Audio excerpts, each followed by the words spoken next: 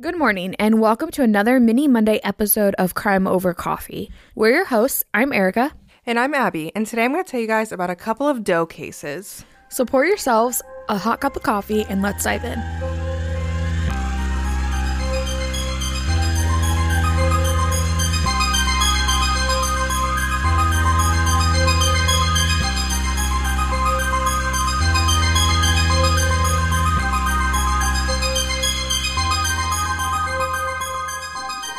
As you all have probably heard before, I like to cover Doe cases every now and then. A lot of them I find on the DNADoeProject.org. And the two I'm covering today are currently part of their DDP fund. Basically, they're taking donations so that they can have enough money to fund the testing of DNA that they have already retrieved from these unidentified victims. So as I said, you can donate. I highly recommend it. It's a good cause, and there will be a link to the DNA Doe Project that we'll put in the description of this episode, or you could just Google DNADoeProject.org and find them as well. The first unidentified person I'm going to tell you about is the Maury County Jane Doe. On February 14th, 1975, two hunters were in the woods in Maury County, Tennessee, about 2 miles from Joe Brown Road off Highway 99 East near I-65. They came across some human remains and contacted the authorities. It was believed that this Jane Doe had passed away 6 to 9 months prior to being found. It was believed that she was possibly in an automobile accident or run over by a car, and this would have been during fall of 1974. The unidentified victim was a black African-American female about 5 foot 4 inches tall, weighing approximately 132 pounds with black hair.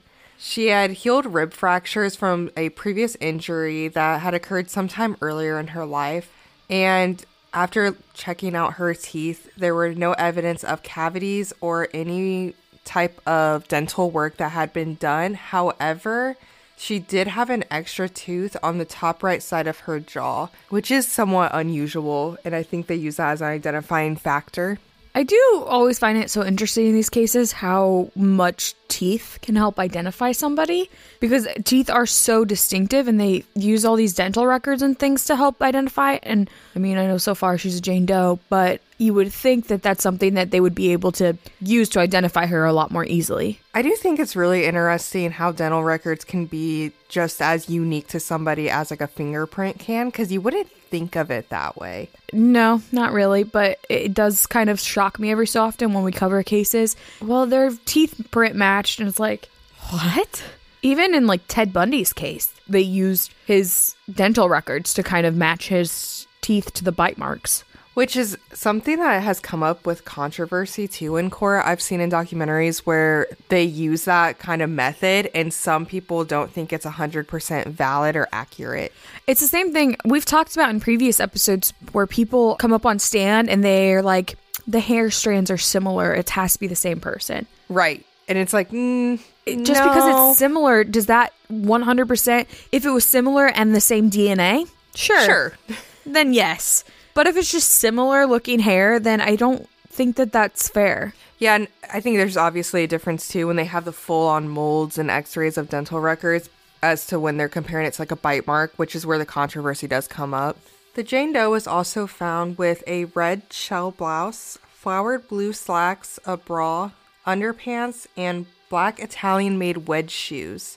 In 2012, the National Center for Missing and Exploited Children had a forensic artist render a sketch of what they believe this Jane Doe would have looked like, and that will be made available to you guys via our social media pages. There really have not been any updates in this case, except for after 2012, an unidentified man contacted police and reported that the victim resembled a childhood friend of his from looking at the facial reconstruction that was done. However, the number that he provided for them to call him back was invalid, and they could not track him down, and that led nowhere.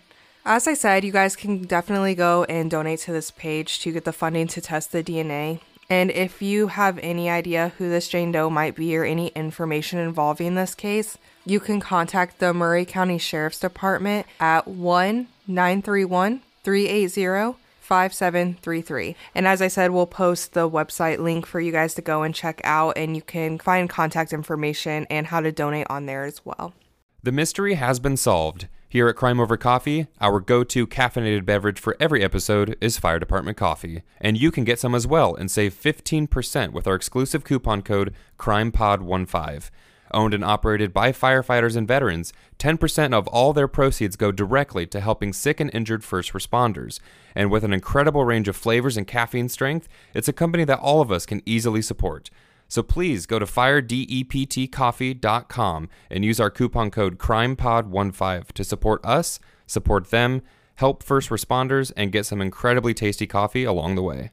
I have one more case that I'm going to tell you guys about, and this is the Barn John Doe case from 2004. And this, as I said earlier, is another DDP fund on the DNADoeProject.org where you can go and donate.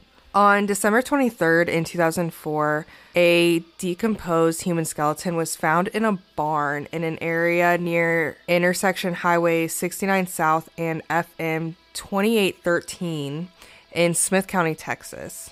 The remains were of a white Caucasian male between 27 and 42 years old and approximately 5'8" to 6'2" in height. He had a medium to large frame and average muscle development. They determined that he had died possibly months earlier, but that same year, so 2004. I think it's, first off, kind of crazy how fast bodies can decompose. But I also find it crazy that they're able to figure out what a person looked like from bone features and then be able to make a sketch on it that accurately represents the person that they're looking for. Right, and in this case, they use the word skeleton remains, so I assume he was pretty far decomposed, but it is insane to me that you can see those features just from bone structure. You would think that would need a lot more, or that the features would be more dependent on, like, the cartilage and fat tissue that is in your face. Yeah, every time we do these Jane and John Does, I'll be honest, I feel a little bit of hopelessness that they're going to be able to figure out who this person is, because I think it is probably pretty hard to figure out who somebody is based on a pile of bones. And that's why it's so important, the work that like the DNA Doe Project does, is that they're taking DNA and matching it. And so there's a little bit more hope there that they can find that connection through either genealogy or just other databases that are going on. With this John Doe's remains was a blue jacket, blue jeans, a black baseball cap, and brown Rockport shoes. As I said earlier, you guys can donate so that they can have enough funding to test this DNA, and that can be found on the DNADoeProject.org. I know I've said that like 8 times, but hopefully that means it sticks in your head. If you have any information regarding this John Doe case, you can contact the Tyler Police Department Major Crimes Unit at 903-531-1028.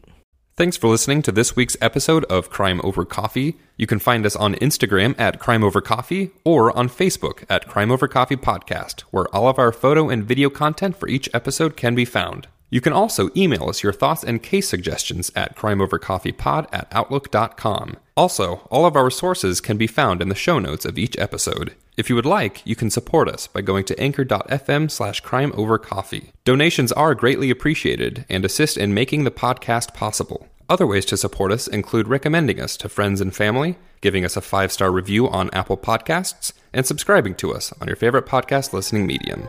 So again, thanks for listening, and we'll see you next time.